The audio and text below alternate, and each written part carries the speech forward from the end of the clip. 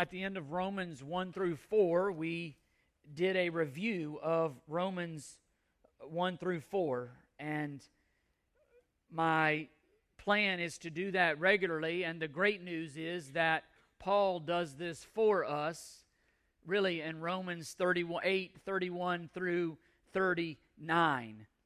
These truths are certainly built on what we see in Romans 8, but I dare say that they stretch all the way back to Romans 5. Everything here, again, rests on the character of God. Everything points back to what God has first done.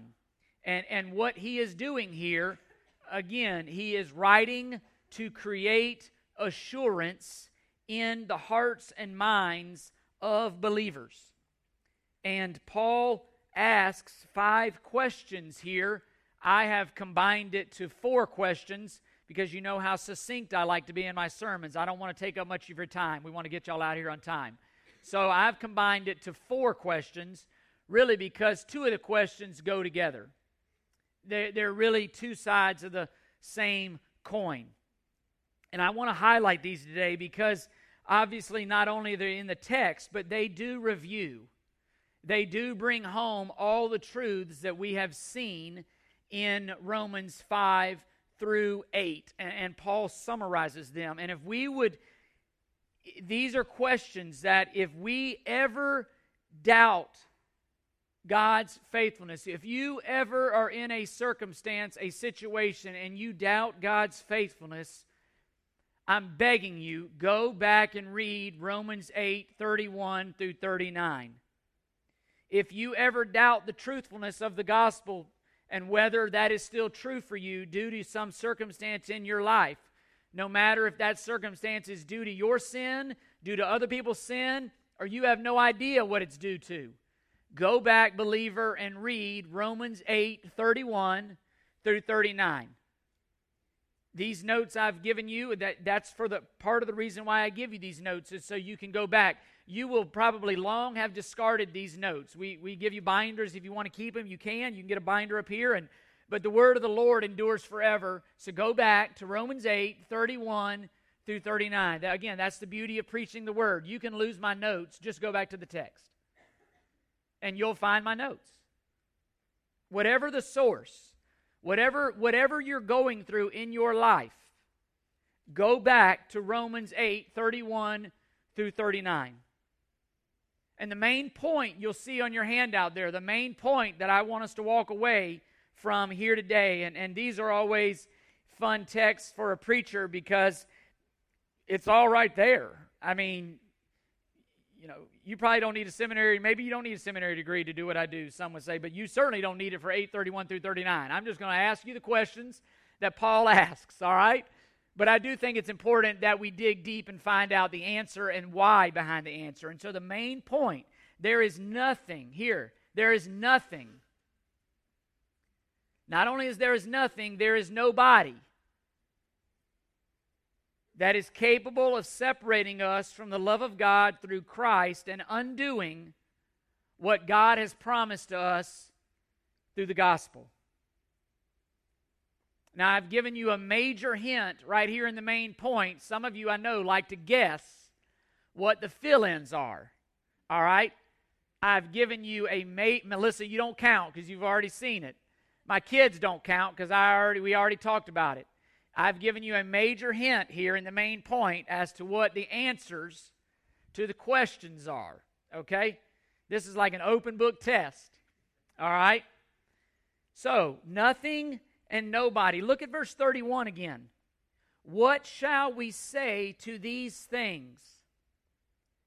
Paul is pointing back to specifically to verses 28 through 30. Let's remind ourselves.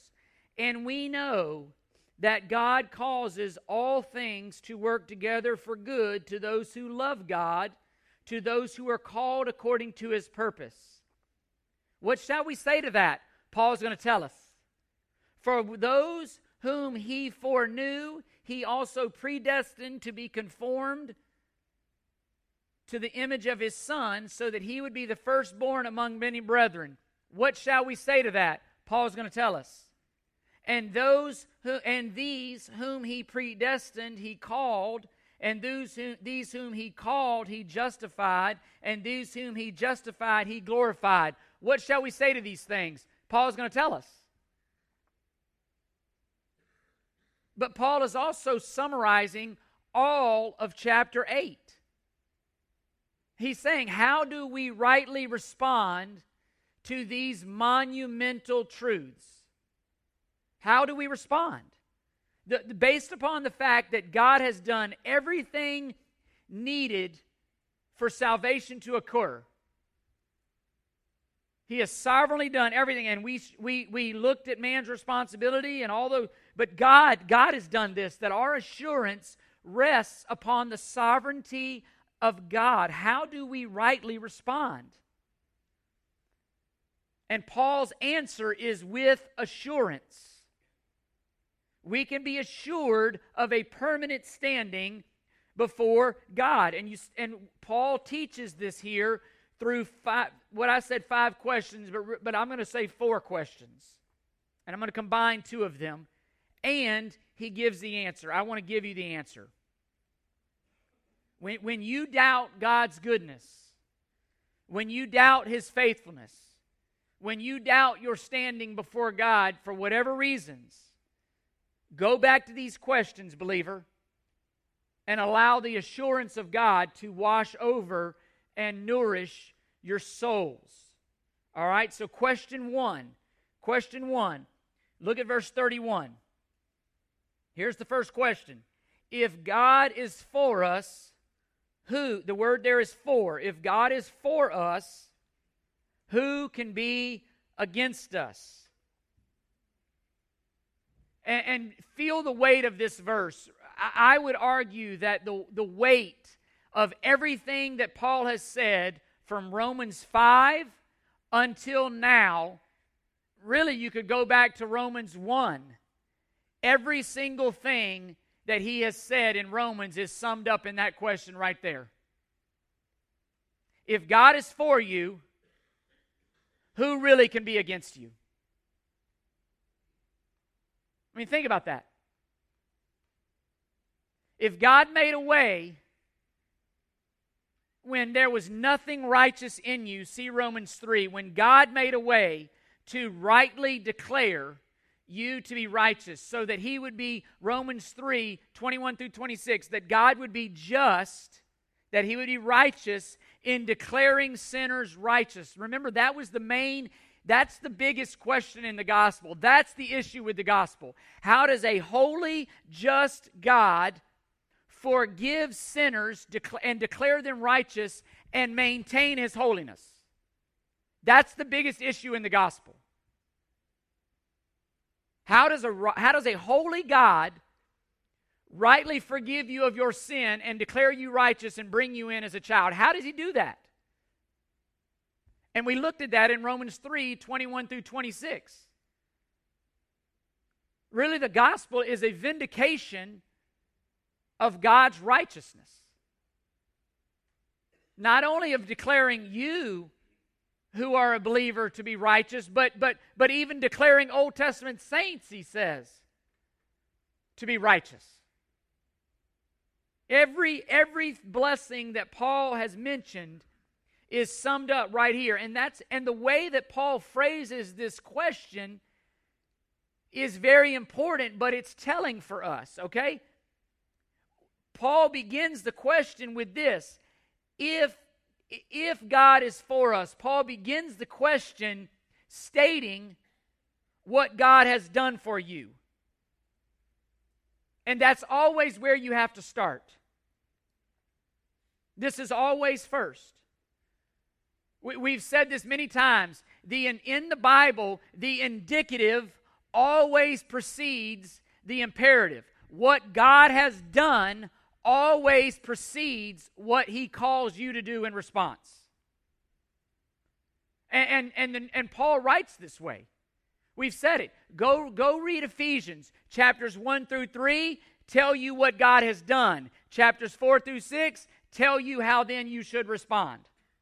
Romans chapters 1 through 11 tell you what God has done. Romans 12:1, therefore I urge you by the mercies of God to offer your bodies as a living. This is not moralism. This is responding to what God has done. Galatians, all throughout. And Paul begins the question by focusing our attention on God. What He has done always sets the stage for what we're to obey and what we're to do. Again, this is not moralism. This is not positive thinking. This isn't just gritting your teeth and getting through it. This is looking at what God has done, looking at the truthfulness of who God is and what He has done, and rightly responding to what God has done. That's why we said a couple weeks ago that everything rests. It rests upon God and His character. That's why we can be secure. You and I are far too fickle to be depended on ultimately for something as important as this. And think about this, and this is why I say, if God is for us, think about this. Because if Paul, that garners one answer. If Paul had simply said, who is against us? That would garner an entirely different answer. Because there's lots of things that are against us. Sin, this world, death, Satan, other principalities that Paul will mention, other sinners, people at your work, they may be against you. People at your school, they may hate you and be against you. Listen, for some of you in here, the reality is your own family members are against you. This is real. But Paul doesn't, you notice where Paul starts. Paul doesn't fix your eyes on who is against you. Paul says start by fixing your eyes on who is for you. Again, allow your circumstances to be interpreted by who you know God to be. Don't allow your circumstances to interpret who you think God might be. Go to who God is and allow that to inform your circumstances. Whatever circumstance you're facing, whatever person or thing or circumstance is against you, here's the reality. God is for you. Start there. That's where you have to start. When you feel the reality of this opposition, when you feel abandoned, even maybe by God, remind yourself of this question and its answer. And here's the answer. Since God is for us, fill it in. Say it. Nothing. Nothing. Let that wash over your soul. Since God is for you, nothing is really against you. That's the reality. If God were not for you, you couldn't say that. Listen, nothing is frustrating His plan. Nothing is frustrating His plan to conform you, believer, to the image of His Son. Again, that's what we saw we'll look at it in a minute, but in Romans 8:28, all of this rests upon God, not you and I. Because of the fact that God is for us, that changes everything. But that's the truth that you have to start with. You have to build upon that. No matter what you face, start here with the reality. God is for me if you're a believer in Jesus Christ. If you're not a believer in Jesus Christ, you can't make that statement. He could be for you,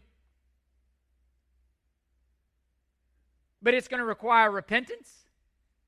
It's going to require a turning. It's going to change allegiance. Listen, and again, even here, are we called to be faithful? Absolutely. Does our faithfulness matter? Does our decisions matter? Absolutely. Galatians 6:7 says, do not be deceived. God is not mocked. Whatsoever a person sows, guess what? They reap. But even here, go back to the fact, God is for you, believer. Even in my own stupidity and foolishness, God is for me, and it does not frustrate His plan to conform me. We saw it even in Genesis 50 and Genesis 45. We looked at it specifically with Joseph. The sinfulness of Joseph's brothers did not frustrate. They only ushered in the sovereign plan of God to take Joseph to the place and time where God wanted Joseph to be so that he would be able to provide for God's people in a time of famine. Even, we said, even your sin doesn't frustrate the plan of God. Doesn't mean we're not supposed to be responsible. But nothing. And you see it on your handout. No matter what we face, it cannot undo what God has first done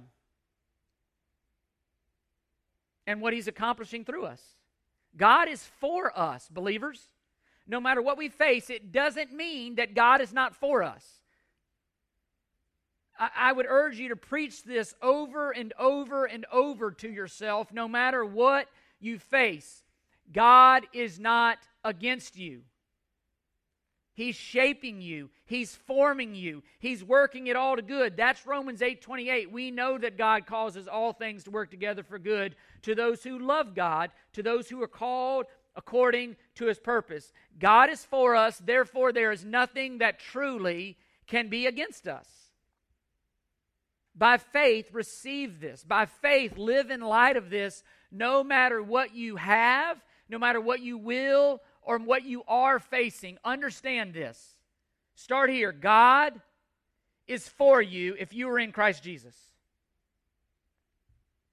So question 2. Question 1, if God is for us, who can be against us? Question 2, look at verse 32.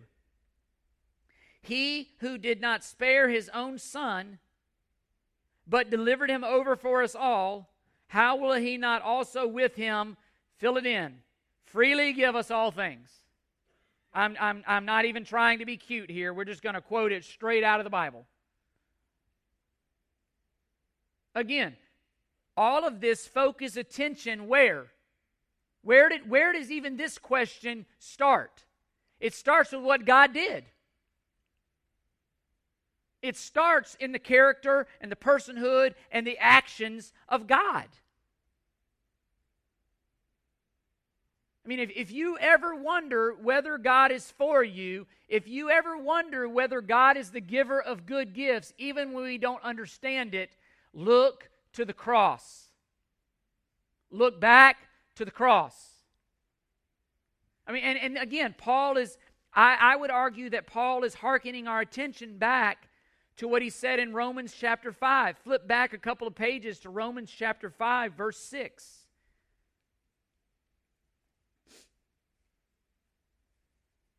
Listen to what Paul writes in verses 6 through 11. For while we were still helpless, at the right time, Christ died for the ungodly.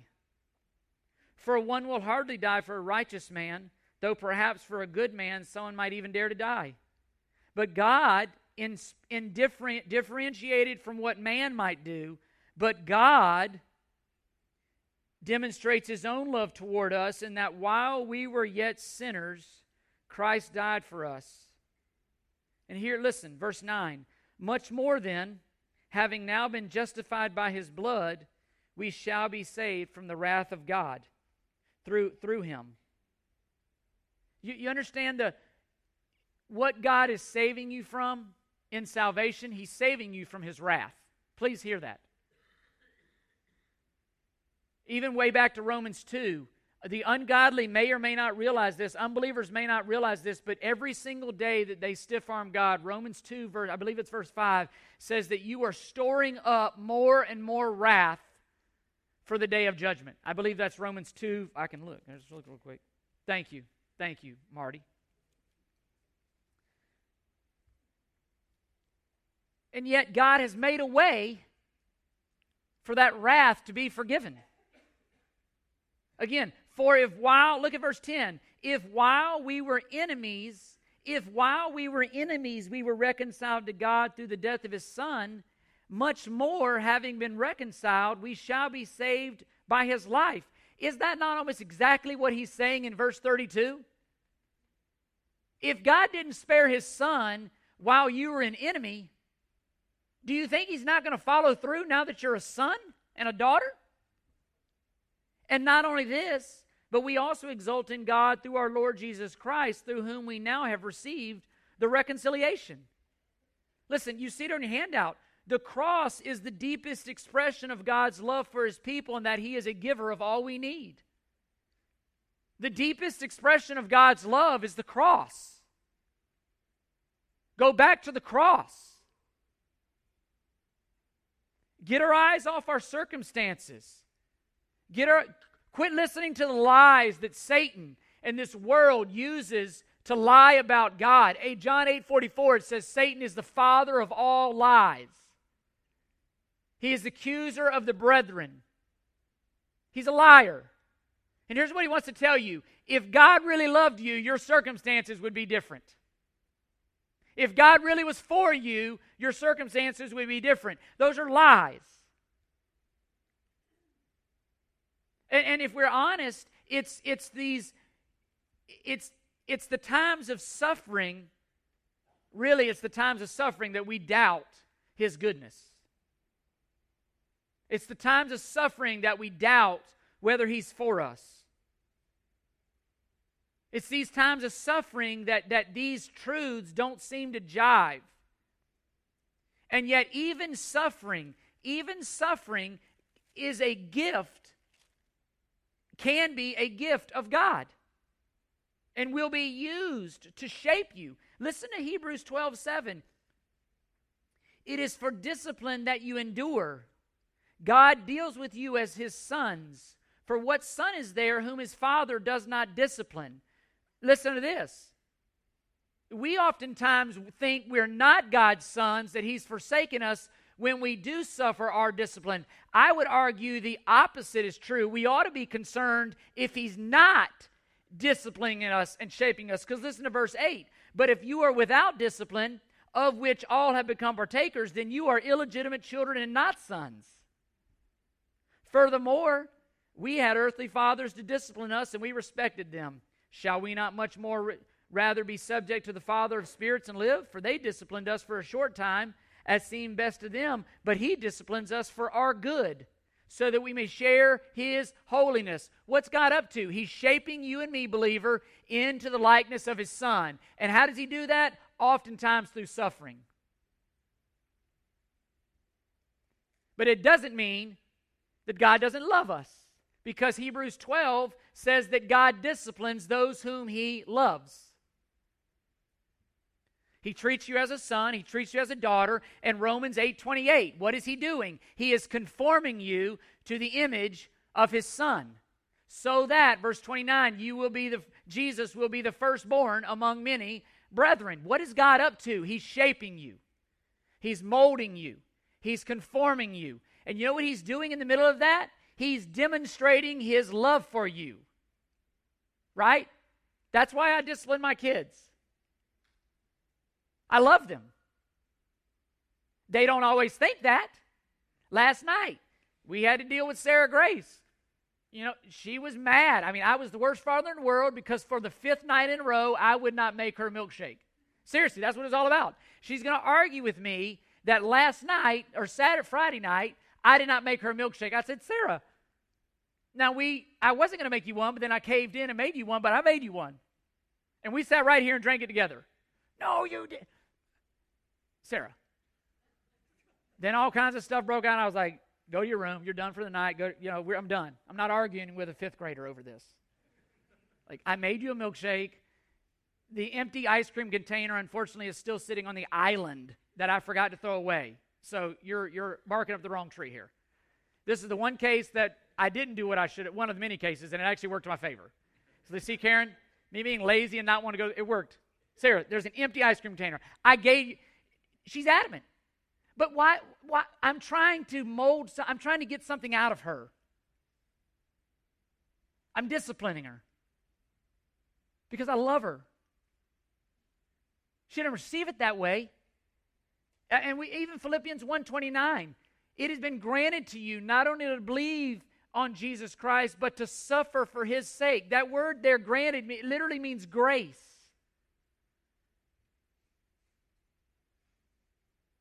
You're being conformed to the image of your Savior when you suffer. And he's shaping, he's molding, and he's conforming. Thus, even in suffering, we can answer the question, will God not also with Jesus freely give us all things? Here's the answer. Since God did not spare his own Son, there is what? Nothing that he will withhold from us that we need. That we need. I mean, you just follow the logic.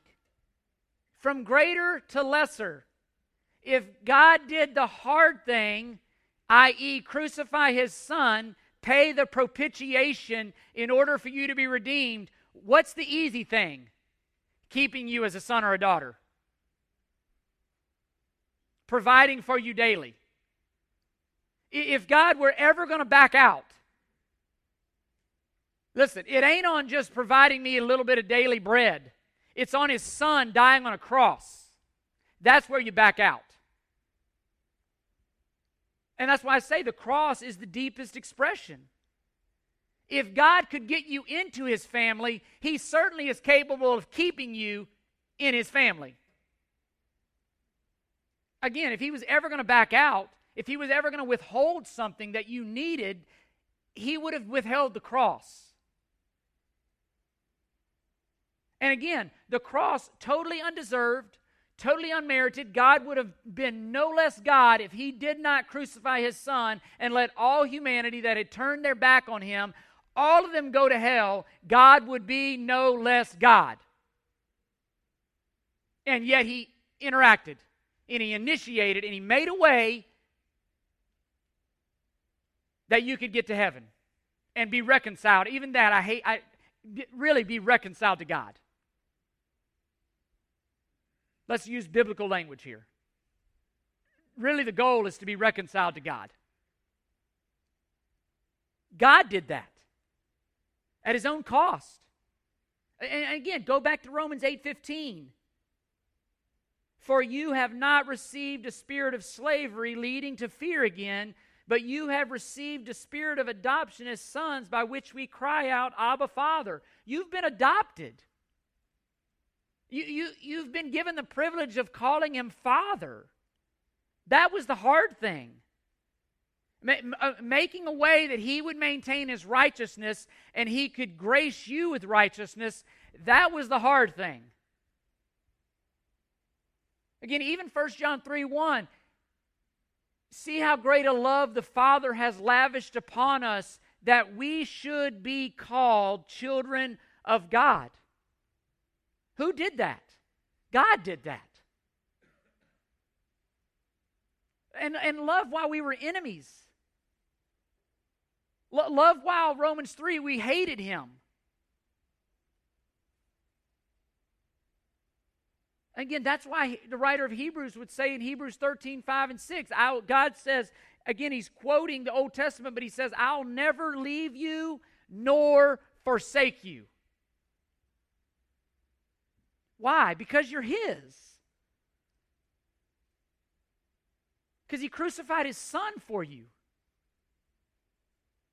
And nothing compromises that.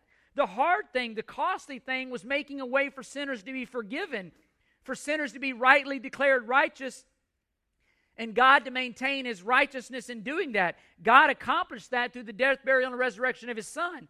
Keeping you is easy. That's easy. All right, question 3. Question 3. Go to verse 33 and 34. Who will bring a charge against God's elect? God is the one who justifies.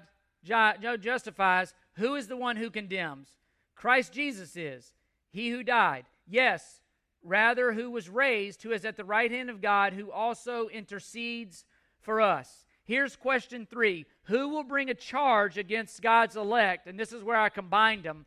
And condemn us. Who will bring a charge against God's elect and condemn us? And listen, I combine these two because they go together. You say, Chris, what do you mean? The purpose of bringing a charge against somebody is to what? Is to condemn them. You know why Satan accuses you? It's to condemn you. Why did Paul begin this entire chapter with Romans 8:1? There is therefore now what? No. What's the greatest? Again, condemnation. Condemnation because of our sin.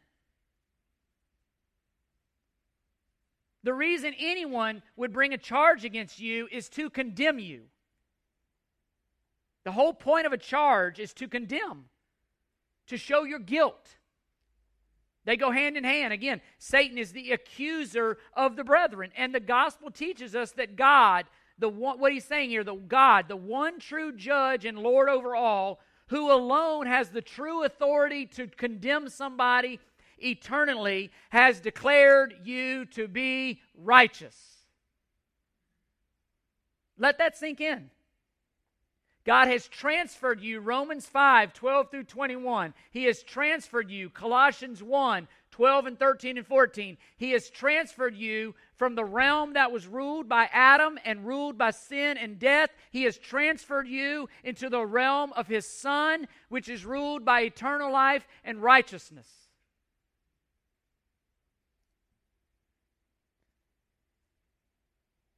Therefore, nothing will stand. Again, Romans 5, verse 12. Therefore, just as through one man sin entered into the world, and death through sin, and so death spread to all men because all sinned. For until the law, sin was in the world, but sin is not imputed where there is no law. Nevertheless, death reigned over from Adam until Moses, even over those who had not sinned in the likeness of the offense of Adam, who is a type of him who is to come. Here it is. But the free gift is not like the transgression.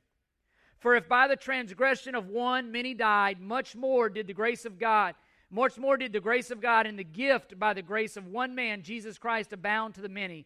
The gift is not like that which came through the one who sinned. For on the one hand, the judgment arose from the one transgression, here it is, resulting in condemnation. But on the other hand, the free gift arose from many transgressions, resulting in justification. There is a new title, believer, that hangs over your head. It no longer says condemned. It says justified. Believe that. And the ruler, the king, the judge, the Lord of all has declared that over you, believer. So it doesn't matter what anyone below him says about you. It doesn't. None of their accusations can stand. Therefore, we can say with confidence the answer to the third question. Since God has freely justified believers by grace through faith, here's the second fill-in from the main point. Nobody can make a charge. I could have put no thing in there, but I thought, I don't want to deal with it. Nobody. I mean, even we quoted 1 John 3:1. Listen to 1 John 2:1. My little children, I'm writing these things to you so that you may not sin. And if anyone sins, listen, we have an advocate with the Father, Jesus Christ the righteous. And He Himself is the propitiation for our sins, and not for ours only, but also for those of the whole world.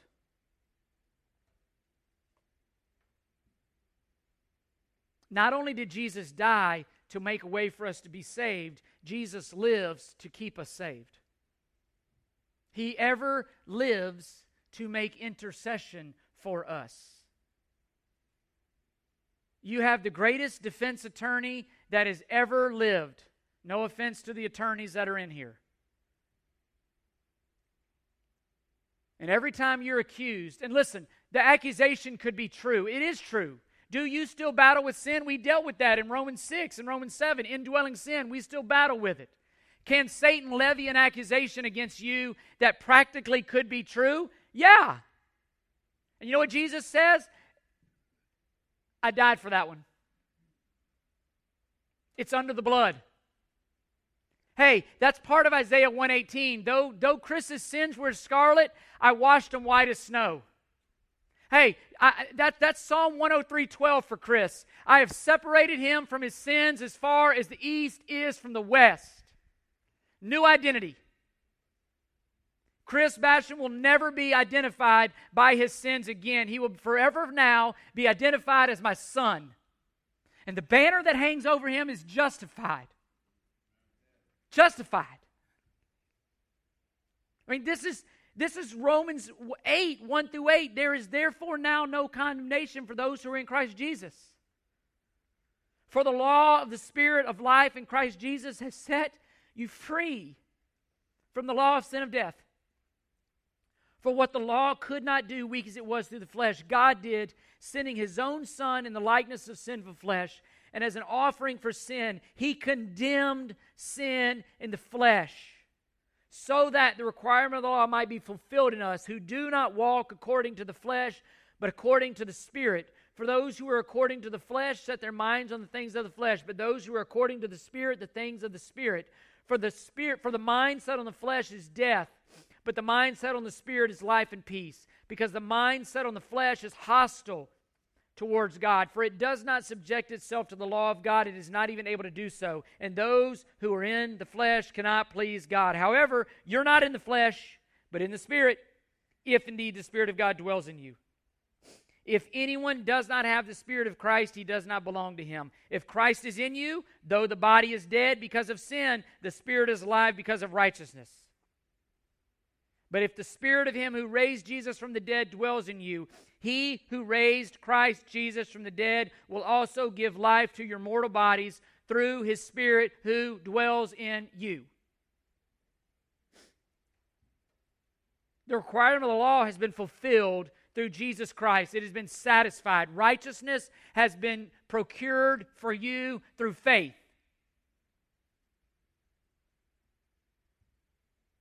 Do we fall short of the law? Absolutely. Does it separate us from the love of God? Nope. Why? Because Jesus Christ obeyed perfectly. And Jesus Christ is my righteousness.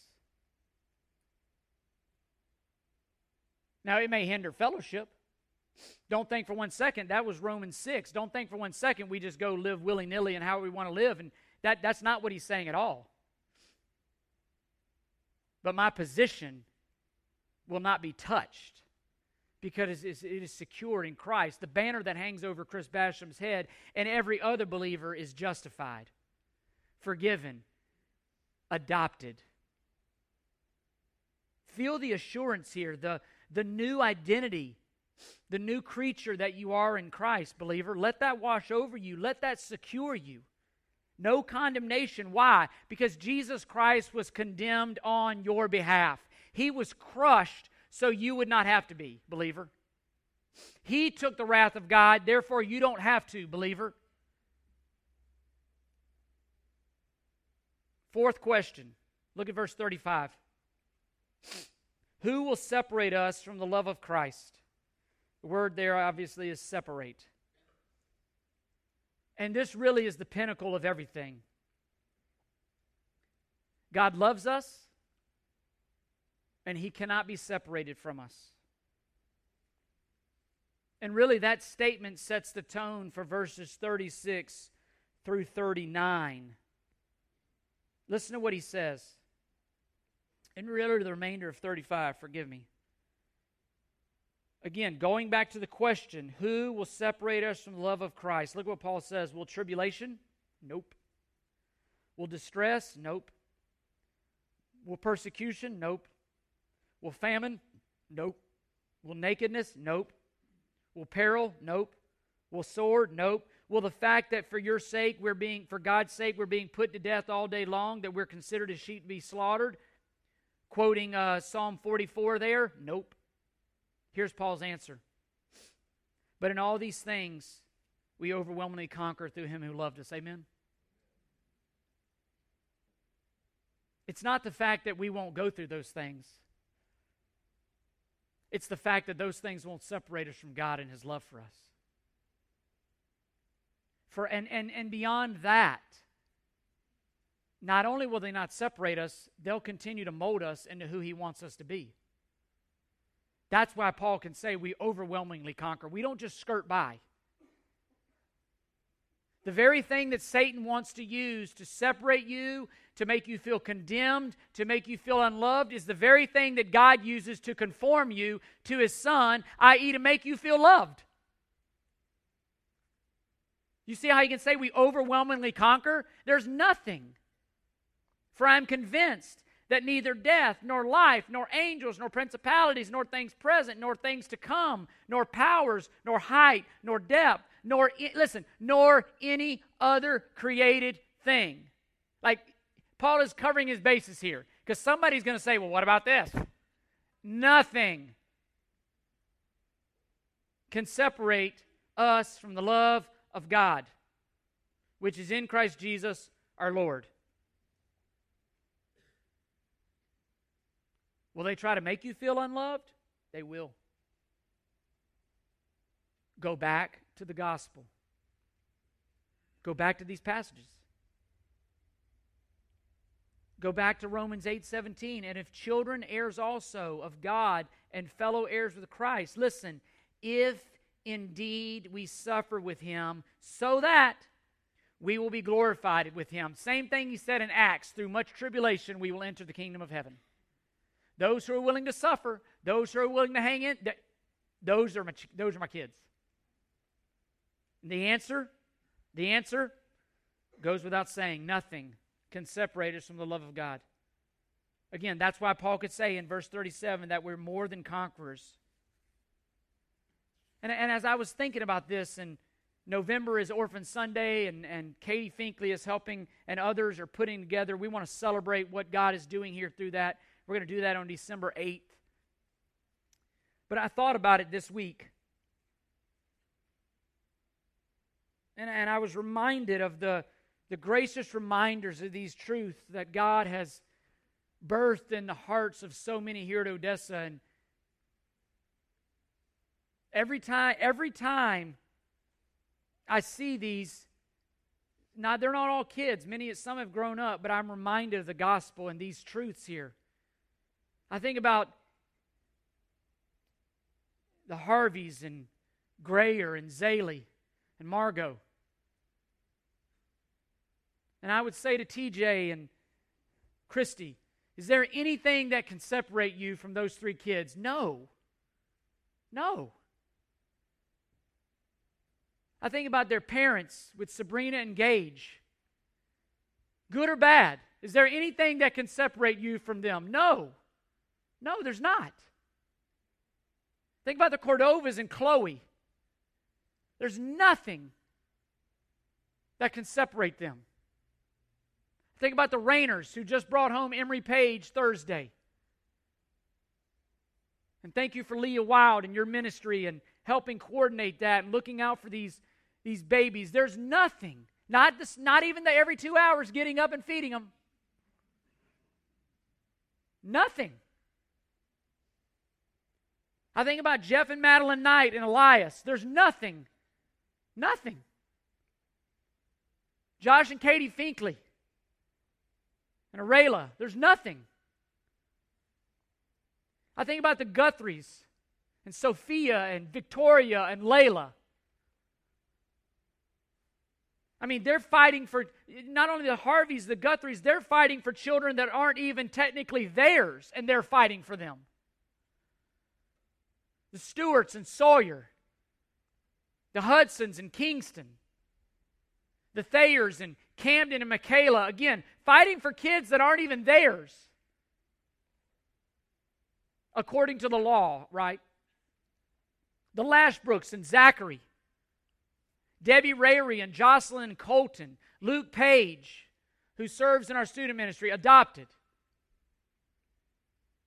And again, I knew as soon as I made this list, I was working through it. If I missed you, please forgive me. But listen, here's the point. Are you for them? Is there anything, you adopted them, is there anything that you would not do for those kids? Is there anything that would make you walk away and undo what the state has declared to be factual? The answer is no. Is there anything that you would allow to condemn them? No. Anything that can separate you from them from your love? No. You did the hardest thing. The hardest thing was bringing someone that is not your own in. That's the hardest thing. For some of you, it came with a huge financial price. Hard thing. Will you not now freely do everything else when the hardest thing has been done?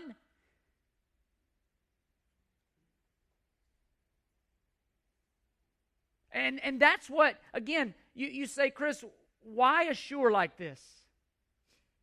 And ask yourself, why would Paul write? Why would we spend all these weeks giving you this assurance? It's not for you to live for yourself. Paul would not write Romans 8 if Christianity was pray a prayer, put a little card in your back pocket, and go about living like you've always lived for the rest of your life. But when you die, you just get to flash your card and go. That's not, Paul would not need to write Romans 8 if that was Christianity. It would make no sense. No need to assure anyone of that. If it was just go forward and live however you want to live, no opposition, no just blend in with culture, look like every other student at your high school or your middle school or your elementary, look like every other employee at work, look like every other person in your neighborhood, that's not at all why he would assure.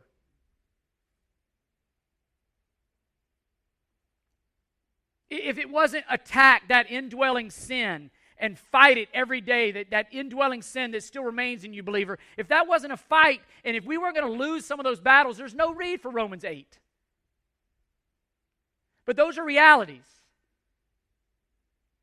And the trouble is this, we're tempted to live and to act as if we're not God's children sometime, as if we're not enemies of the world, or if we don't still struggle with sin. And when we blend in, when our lives look like everybody else's, when there's nothing that marks us, there's no need for Romans 8. Romans 8 was meant to free us to live the life that God's called us to live, namely to His glory, no matter the cost. It's meant to free us to go take great risks for the gospel. It's to free us to be hated by the world and to be loved by God. That's the freedom of Romans 8. And we don't need Romans 8 if it's not a big deal, if we're just going to live how we want to live and do what we want to do and think we can be a believer, and you don't need Romans 8. But if you want to be on the front lines and you want to experience real intimacy with God and really, really obey what God's called you to do, namely pick up a weapon and fight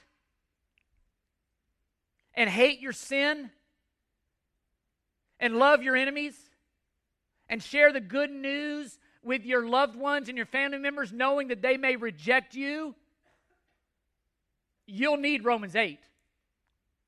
Romans 8 will be the biggest treasure you have in the Bible if you want to live like that. But if you want to be in your school and nobody knows you're students, if you want to live in your school and you want nobody really to know you're any different, then forget Romans 8. You don't need Romans 8. If you want to be like every other employee in your workplace and blend in and just go along with the tide, you don't need Romans 8. If you want to live like every other family in your neighborhood and blend in and never have anybody against you, you don't need Romans 8. If you want to look like the rest of the world, you don't need Romans 8. But if you want to take this serious and glorify your Father and see Him do immeasurably more than you'd ever ask or think, see John 14, that greater things, if you want to see Him do greater things, listen, you'll come back to Romans 8 every single day of your life, because there will be people in the world that will hate you, will despise you, will reject you, and the only thing you'll have left is that God loves you, and that's the only thing you'll need. And He'll raise your head up in the morning, and you'll go about doing the same thing, seeking to glorify Him no matter what the cost. Why? Because nothing can separate you from the love of God that is in Christ Jesus. Friendship with the world, the Bible could not be more clear, is enmity towards God.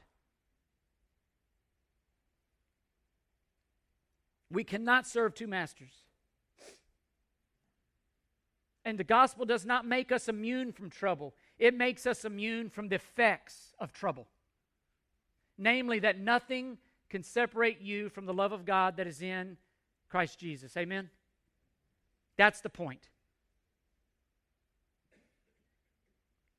And the truths of Romans 8, they ought to free you to take tremendous risks for the gospel. They ought to free us. The rest of the world could hate our guts. You know what? God loves me.